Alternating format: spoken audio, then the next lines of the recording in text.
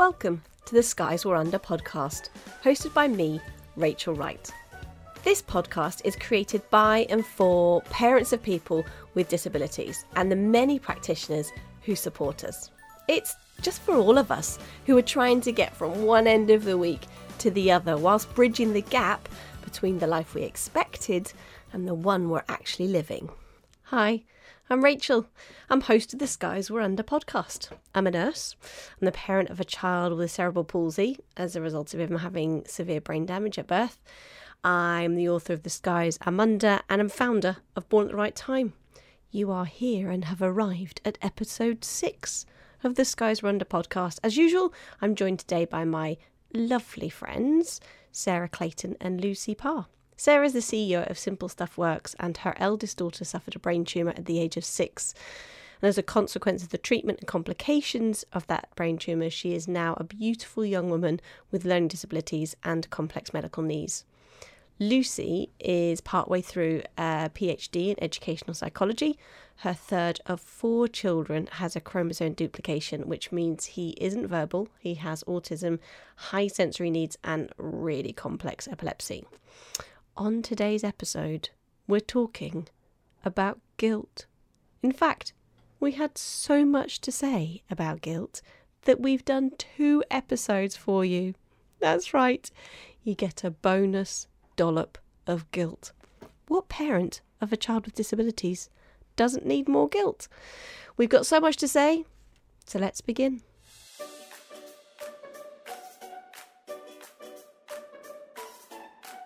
Hi, Sarah and Lucy. Hello. What's the weather in your neck of the woods? I'm a bit scared to ask, to be honest, given the fact that we have had a week off. So we're supposed to be all relaxed now. Mm-hmm. And I'm not sure if we can be relaxed when there's 3,000 things to do all the time. It's busy. I'm tired. Brecken is supposed to be moving down to Cornwall in 3 days or 4 days. So we've been kind of scrabbling together with the provision to make sure the care plans are in place and make sure that everything's done and make sure that they really get him. And then that's just the surface level stuff. And then the emotional thing of I'm handing my child over again to somebody and having to trust that they're going to be okay. And I'm also been working and I've had like a billion interviews too for work because I've had to pause my course, so I'm looking for like proper job stuff because otherwise we can't have food and heating. Do you need food? Thanks. Really? Yeah, like every day? Food. I know, I hate that. I just wish that those things would just be sorted, you know, and you wouldn't have to actually sort them. I'd love that. That'd be my you know, like my ultimate did anybody see that MasterChef the last series? And there was a guy on there and he said something like, oh, I'm a private chef. I cook for I think he said something like, I cook for the master of the house and there's another team that cooks for Madame and the children. I nearly fell off my sofa with rage and jealousy. And I was like, that's what I want. All the things. A master of the house. Being fed by somebody else. Yes. I want to be Madame and the children. I want to be in that group. I want to be a Madame. If I'm going to have children, I want a Madame and a chef. Anyone listening who, Madame has a whole nother connotation. So maybe you don't want to be a Madame. Maybe, I don't know. Maybe you just want to be fed by a private chef. I don't know. I've got some pretty good organisational skills. I reckon I could run a pretty tight ship if I was a Madame. Excellent. What is it with you two that it goes off like? I don't know. It's Lucy. I'm blaming Lucy. It's hysteria. It's like this is the only point in the week that it's like that you're not on a constant to-do list thing, and then it's reflecting. We're locked in our own little rooms, and everyone knows not to interrupt us. So actually, what we're going to do, everybody, is we're just going to sit here and not talk about anything because this is our downtime. Oh God, Rachel, how are they? So we had EHCP annual review today. I get frustrated by some of the systems, like the annual review format is completely different to the HCP format, and that just annoys me, because I'm like, now I've got to like think, well, is that matching that, and is that doing that? But that's just my kind of the way I organise and sort things out. But that just annoys me, that it's like they want to have nice blue circles and have it in things. It's like, oh, but I can't get the information I want. There was a much better uptake within the EHC. We actually had it in, he was due to have his EHC annual review. He's supposed to have his annual review in November last year.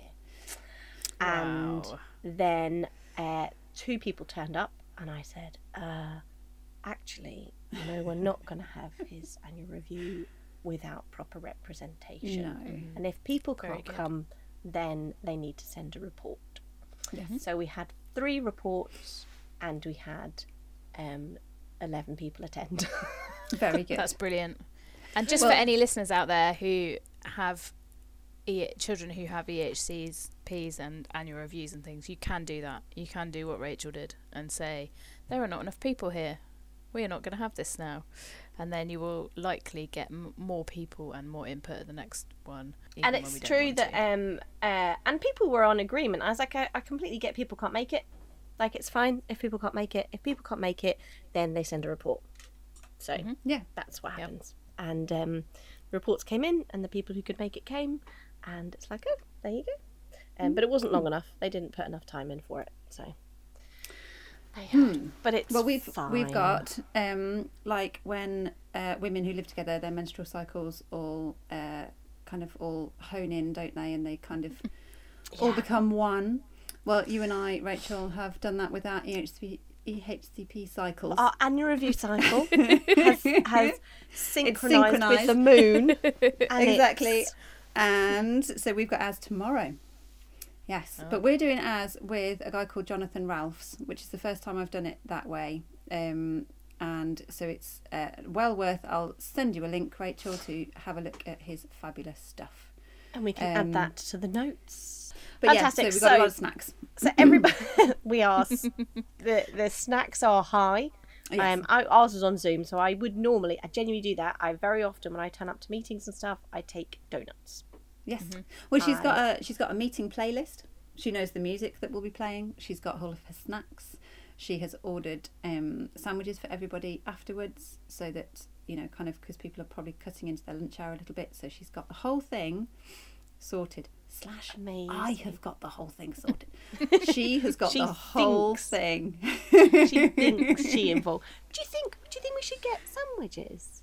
Was it like that? Yeah, we should. Oh God, no! She was just like, "Will there be lunch?" So what lunch will there be? Her only stipulation was that there must be sausage rolls. There you go. So we have got beige lunch. Excellent. So would you believe it? We had an email this week from, we've had a few emails, but one was from a lovely Louise. Hi, Louise. In her Would You Believe It, she said a music therapist kindly informed her that her child was the most disabled she'd ever worked with. Oh dear. A music therapist too. Yeah. Do you know, that makes it just doubly disappointing when it's somebody who should know better. Well, Don't you think? Yeah. So on the one hand, ouch. And we had exactly the same at Great Ormond Street a couple of weeks ago, where someone said, oh, that's the worst scoliosis development I've ever seen. Oh, lovely. Cheers. Thanks. Yeah. Thanks For sharing that with us. It was completely unnecessary, and maybe save that for when parents are not in the room. The very worst I've had, and I refuse to go back and see the consultant ever again, was we were in an appointment, and with the consultant, was the first time I'd seen him, and he wanted to go. I had my son and his younger brother, and they were like 6 and probably 5 and 3 at the time. So one's running around, I'm on my own. My eldest is, moaning and crying and just needing constant. So it was just carnage, and he was going through everything with a fine-tooth comb, and had a student in with him, or had someone training in with him, so he was doing it very detailed. Yeah, showing how clever he was. So right back to pre-birth, and did your thing, and and what happened when he was born, and and the best comment or would you believe it, actually the worst comment, and it still haunts me, is, did he have cooling? So cooling is whenever a child is born with a brain injury, then you can cool the brain, and it's been, some people have had real good results of showing that it actually protects the brain at that time of trauma, and it can actually recover much better. And he says, did you have cooling? And I said, no, he didn't. I went, oh, that's such a shame. That would have made such a difference. Yeah, that is not what you need. Oh, absolutely not what you need. And that taps beautifully into our topic today. Look at that. Guilt. We're here to talk today about guilt. Now, none of us, we've all had to research it, because none of us feel guilt ever. We had to find out what it was and what it means, because it's so alien to us all. Completely unrelatable. Completely unrelatable. And we're so sorry if you don't find this relatable at all, then go and listen to a podcast on mushrooms or something. Children, do we know the difference between guilt and shame? I think guilt is what you feel when, I don't know, is there some kind of agency involved with guilt? Like, it's something that you feel when you could have done something differently, whereas shame is something you just feel embarrassed about. Sort of. That was what I would go with. Guilt is associated to something you do. So guilt is like, I did that wrong. So I said that thing and I shouldn't have done. I didn't send my mother a birthday card and I should have done. I didn't whatever and I should have done. Whereas shame says, I am shit. So shame is like a hole that clings on to the thing that wasn't done, or the action or the omission, and makes it that the entity of the person being rubbish. So, oh, I'm such a rubbish mother. Oh, I never get this right. I'm always it's hopeless, rather than I am guilty of. So guilt is something that you can therefore say sorry for. I can't say sorry for being an inherently hopeless human being, but I can say sorry for sending my child to school with his uniform on a non-uniform day.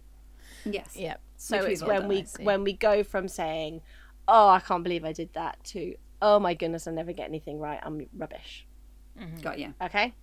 Yes. So obviously closely linked, but there is a distinction there. And the distinction is one thing we can recognise and probably do something about, and the other one becomes really toxic in our perception of self.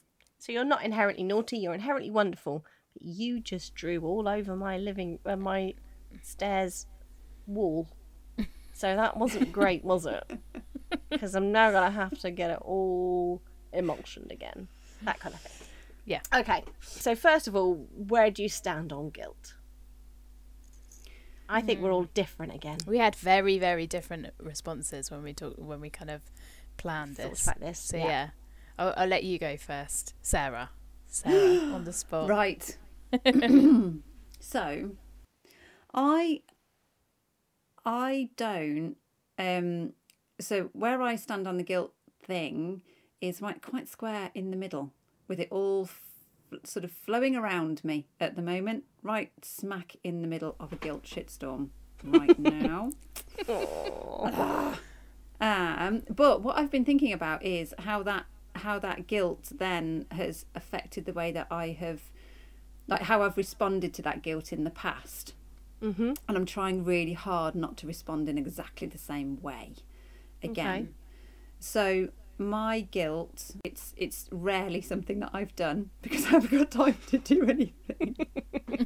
But it's always the stuff I haven't done, you know. So in a very brief nutshell, over the past 10 days, she has had something like 9 different appointments, assessments, meetings, you know, to try to get this EHCP thing sorted, because it's so kind of wildly not fit for purpose at the moment. And so I must have had maybe 5 separate occasions over this last 10 days where a professional has said to me, has she never had fill in a gap? I know. How come she's never had fill in another gap? Well, why wasn't she referred for? And it's like, I don't know why she wasn't referred for this thing. You know, it's on the one hand, I've got this, everyone's telling me that there is so much that can be done, and that there's, which is the opposite of what people have been telling me before about rehab and the potential for rehab for me. Okay. And then, so now it's like, I haven't worked hard enough. I haven't, I should have gone private. I shouldn't have, you know, that kind of, you know, when people do that thing of sort of accept where you are, accept her for who she is, and da-da-da. I shouldn't have done that.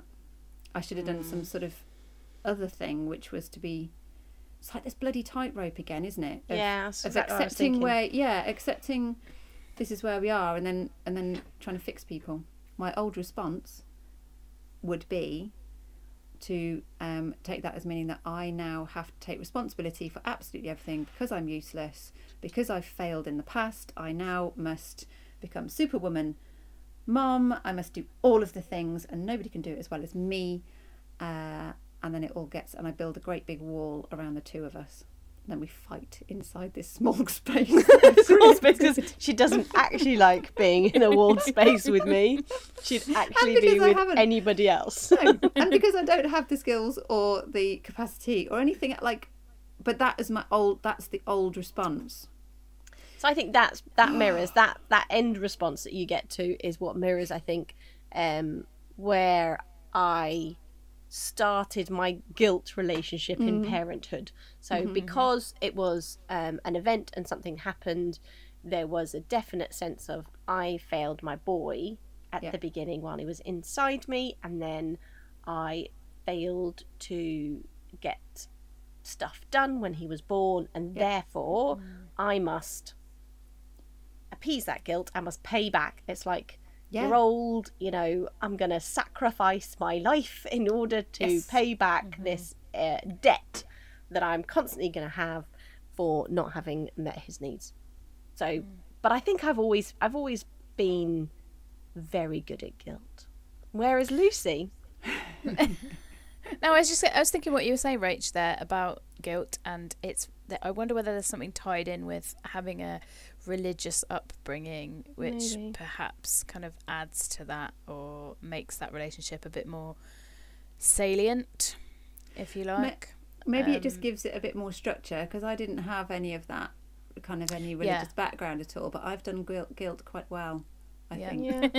I think it's possibly more personality and... And is it? Do you think there's something about circumstance, Lucy? Because you know, with childhood cancer, there is thought to be a developmental genetic, some sort of element in there, and that led me down a particular road for a while when she was in the kind of right in the heat of it all. Of I did this to her. I've by as if I'd selected a gene to give. Do you know what I mean? It like it. Yeah. Like the root of it is in me. I don't relate to that stuff, which is really interesting, and I don't quite know why. I was reflecting on this and why I don't, because I hear it a lot that people feel so guilty, and especially mums, and they feel awful, and I don't tend to feel guilty about things that I know aren't in my control. Yeah. So I know that there's nothing I could have done with Brex. I know that I've done the best that I could do in a humanly possible situation, and so I genuinely don't feel guilty. Yeah, see, about I'm not it. sure that I do believe. I believe I did what I thought was best at the time, but it wasn't the best. And I guess I go to bed every night thinking that wasn't done, and that can still, like, what does the best look like? How does the best look? And maybe that comes into what mum guilt is it like this whole idea that it's my responsibility to do lots of things to keep the whole family afloat in a certain way, and that I do this analogy within my training where I talk about, like, we're on, you know, Ryland and his beautiful shiny teeth are telling me to do some supermarket sweep, and I'm running through the supermarket trying to get all these things, only I've got an OT telling me to do this, and I've got a speech language therapist need to do this, and I've got a dietitian telling me you've got to do this, and I've got an physio saying this, and basically loads of stuff's getting put into my trolley, and I get to the checkout and I think, oh, sometimes I've not got enough money, I've not got enough time, energy and capacity to put this through the checkout. And so I feel like that's where the guilt comes, because I have to look down at my trolley and say, right, what am I leaving behind? And it's not knowing the consequences of consistently leaving something out of the trolley. Like with Sam's hips. And he was slept on his side for a very long time. And Sarah told me that it wasn't a great idea years before. And who knows exactly the difference? And his sleep is still rubbish now. And who knows the difference with his spine if I'd done this and if I'd done that. But there is this constant attempt to limit the damage. And every day I make decisions about what you do and don't do, and it's the feeling of potentially making those wrong decisions. So the high stakes thing, it's back to the high stakes thing. High stakes thing that we're talking about is that everything with our kids is so much higher in terms of like the repercussion if we get it wrong. It's back as well, isn't it, too? Well, didn't you know? Well, how would I know that? So not only, so like adding to my list of like the Care Act and the EHCP and the this and the this, I'm also supposed to know about the difference between speech and language therapists that deal with communication and social skills and speech and language therapists that deal with swallow, you know, and safe swallow. So that's what she's had. She hasn't had the communication side of things. No one's ever referred for it, because I've been to speech and language therapy with her, like, and was sent away, you know, kind of no, nothing to see tick, here. Tick. So now you're back again to the, it's not just what am I leaving out, but it's also what do I not know? Like who's holding how do you know what you don't know? And who's holding these families and these parents and making sure that they do get everything that they require. I think the other thing as well that there are those big decisions. Didn't follow up on the speech and language therapy. My son sleeps in a certain position, and is that helpful or is it not? Two, I know that because there were decisions that we made that we don't know the consequences potentially were bad, and I've sat in that guilt and tried to repair that and let myself off that hook as much as I possibly can. But because of that, then every time I go on holiday, say, without him, I think I'm consciously in my head think I'm making this decision with all the information I have, because I don't want to regret it. And I know I'm making it so that if he does have a massive seizure, if it does go horribly wrong, if he does end up in ITU, then I can at least analyze that decision with a deeper clarity of, you couldn't have predicted that. Like we all measure up risks all the time. We all judge what's risky or not, and it feels like there's so many rolls of the dice that we have to contend with. And so absolutely there are silly little decisions. Okay, I'm actually not going to focus on you. I'm going to focus on the other two children and the consequences of not doing that for the next 3 months, because they need my attention. I've only got a certain amount of hands, energy, capacity. I'm going to have to live with what that looks like. And I think maybe it's easier to feel less guilt if you are more happy not to be in control. I don't know. Are you saying happy. Sarah and I need to be in control? I mean, no, I was trying not to go there so directly, but I wonder so where outrageous. Sarah and I are so chill. No, it's so not. Relaxed. I don't mean that. You've made it something I didn't mean. We are just. So, I mean, we're pretty much on weed brownies all the time. I can't, you know, it's almost as if you're accusing me of having like a holiday spreadsheet. You know, like that level of anal. Because who would have a holiday spreadsheet? Who would have a holiday spreadsheet? Who has started their holiday spreadsheet already? So I can testify I am not that person. I do not have a holiday spreadsheet. I think about what I need the day before, shove it in a case, and then wing it if I don't have it. And that's just how I am. And I think maybe maybe that's a nice benefit a side effect of being like that is that I don't feel as guilty because I don't need to. I don't relate to the constantly analysing every single decision that I make, because I just think I'm doing the best with the information I have. Yeah. And that's good enough. And that's okay. Yeah. And does that mean you like yourself more? Maybe. I don't know. I do like myself. I very much like myself. I think I'm quite a nice person. I think I'm quite good fun to be around. I think you're a nice person. Oh, so thanks. we can all agree.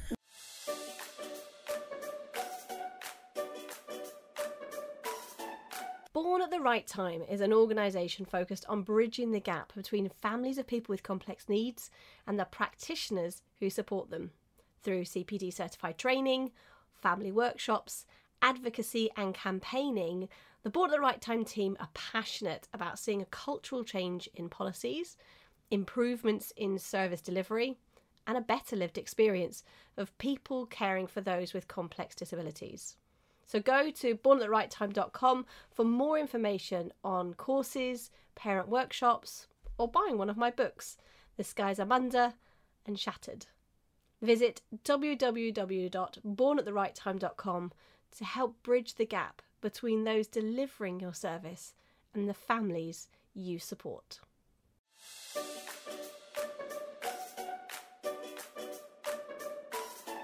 But I just wonder if that's something to think about. So we're going to talk about, in some point in the next couple of weeks, we'll talk about kind of self-care, but not in a, we should talk about self-care. We should all go on a spa day. No, fucking spa days. I don't want a spa day. No offense, guys. You can do that without me. See, she can't relax. Like, she's so chill, she can't relax. I'll happily okay, go swimming. Okay. Sea swimming. In the that. freezing cold. That's fun. Yeah, no, I do that. I do like sea swimming in March. I mean, like a spa day, you can sit in warm water for a long time. Cold water, in and out in 10 seconds. I find a spa day really difficult because you have to sit for a long time not doing anything. Yeah. And that is not a thing that I can do very easily. Like Steve and I went on a spa day for a birthday just pre-COVID, and we were home by 1:30 in the afternoon. Because we were both like, nothing to do here.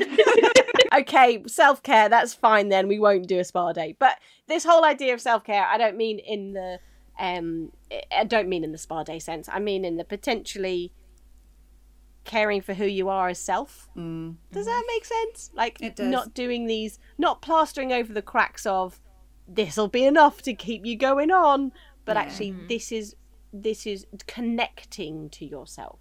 Yeah. And we'll go into that a bit more. I wonder as well if there's something in... I've been forced to do that more than you guys, I think, in terms of if no one's got your back. No one had my back growing up, so therefore I had to have my own back. Yeah. Otherwise, I was going to just fall in the silos of despair. So is that, so you mean like a resilience type way? Maybe. I don't nurture Yeah, I don't know if it's a resilience thing or if it's just my sense of self and my sense of self-worth had to be developed on fast forward, otherwise it wasn't going to happen and I was going to fall, and that was it. Yeah. And very internalised, like it had to be, because it couldn't be from external, whereas maybe we've needed lots of people to tell us we were nice before we believed we were nice. Mm-hmm. Maybe that. I've never been more jealous of you in my life. I think that also relates to that kind of your sort of anxiety bucket and your courage bucket, and whether they're empty or full. Because I think that the kind of my life I've been useless guilt that I've got at the moment, I know will pass, because I will get my head around. I think it's just because it's been like a rapid fire. Like, why haven't you? Why haven't you? Why hasn't she? Why hasn't, maybe this, like, we are more and less resilient. We're more and less able to respond without guilt, like kind of without guilt or shame, when we are slightly on a better footing. Okay. You know what I mean? Like when you're on a more secure footing. Yeah, so like if the analogy of kind of being in a boxing ring, like if you're feeling rubbish when you get into the ring, if it's round 8 and someone comes at you with 5 sucker punches, you're on the canvas. Yeah. Whereas if you go in I'd run away. And you've just had whatever Red Bull and the person who's opposite you is half your size, then they can throw their punches because I am fine.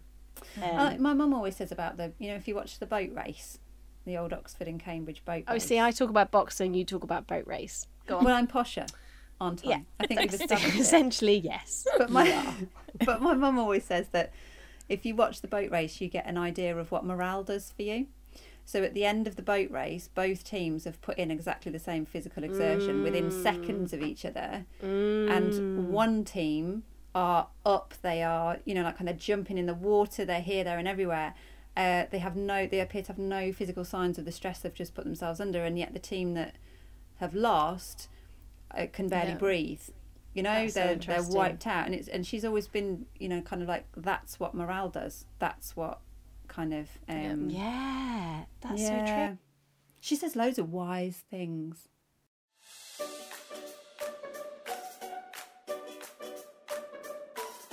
We're going to have a week off the worst awards because we're all telling everyone how shit we are. And this week I wonder whether we could think about some of the things that we found really helpful. So some disability hacks. And if anybody, whether that's organisations or companies, like if you've done something or you've used something or you have found something that's like dead cheap somewhere else or something really helpful for the people that might be listening to the podcast, then we would love to hear from you. What have you found useful? What have you found informative? What do you think everyone really ought to know? And if you had discovered it, life would have been so much easier a couple of years ago, whatever. I've got one. I've got one of those. Go on, Luce. Got one of those. You know those bungs that you put in the top of meds? Yeah. You can get these. So for people not used to this, who are like giving their kids meds through syringes, like we for years battled with getting the bloody syringe down in the thing and then getting air in it, and it was all very messy and difficult. And then suddenly when he was in hospital, the last few weeks in hospital, they had these bungs. You literally put the bung in and then you could just plug hole in it. The syringe on the top, turn the bottle upside down and pull out the right amount of meds. Oh my gosh, literal life changer. But they don't tell you about it because it costs money to put it on your like homeward order or whatever, whatever orderly people you have. So bungs for the meds. That is my disability bungs hack. for the bottle of meds. I will add that to our So my son is obsessed with music, like loves music all the time. His world is defined by certain songs, and he only lets certain people play certain songs, so it's all a bit of a playlist in his head. And there's only a certain number of times you can listen to The Greatest Showman. Oh, I don't believe that's true. I think there is. And so he has headrest on his wheelchair, and I have, for the last 10 years, when we get a new wheelchair, I've cut the foam out at the side of the headrest and put pillow speakers in them. Whether it's pillow speakers, whether it's AirPods and ear defenders, that you can make it so that they are listening to the music without insisting that everybody else has to. I like the pillow speakers. Do you know what I mean? Whereas if you put the AirPods in, then it's like he is zoned out.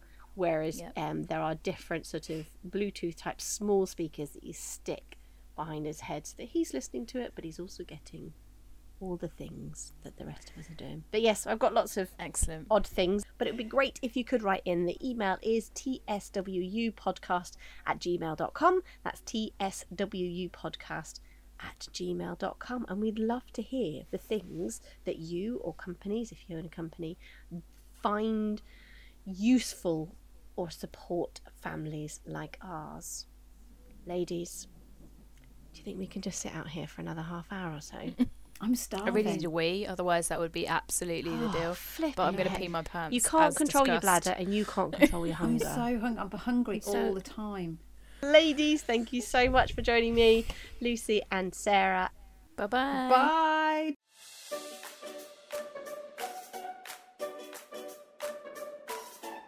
So there we have it. That's our first discussion on guilt. Please do email us with your, would you believe it? or some thoughts on your own disability hacks. Thank you so much for coming back each week and listening to our wee podcast. Special thanks goes as ever to Lucy and Sarah, and for Harry for making us sound so much more coherent than we actually are.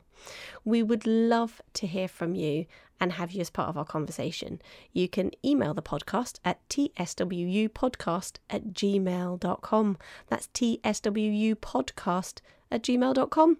It'd be super helpful if you could also share this podcast with your friends, family and practitioners. And then, do rate, review and follow. It means we can keep doing this little podcast all by ourselves. As we pause on our thoughts on guilt, we really hope that whatever situation you find yourself in, you can also find some small, simple opportunities to steady yourself so the guilt doesn't throw you off course too much. And please know, wherever you are and whatever you're doing, we're cheering you on, whatever skies you're under.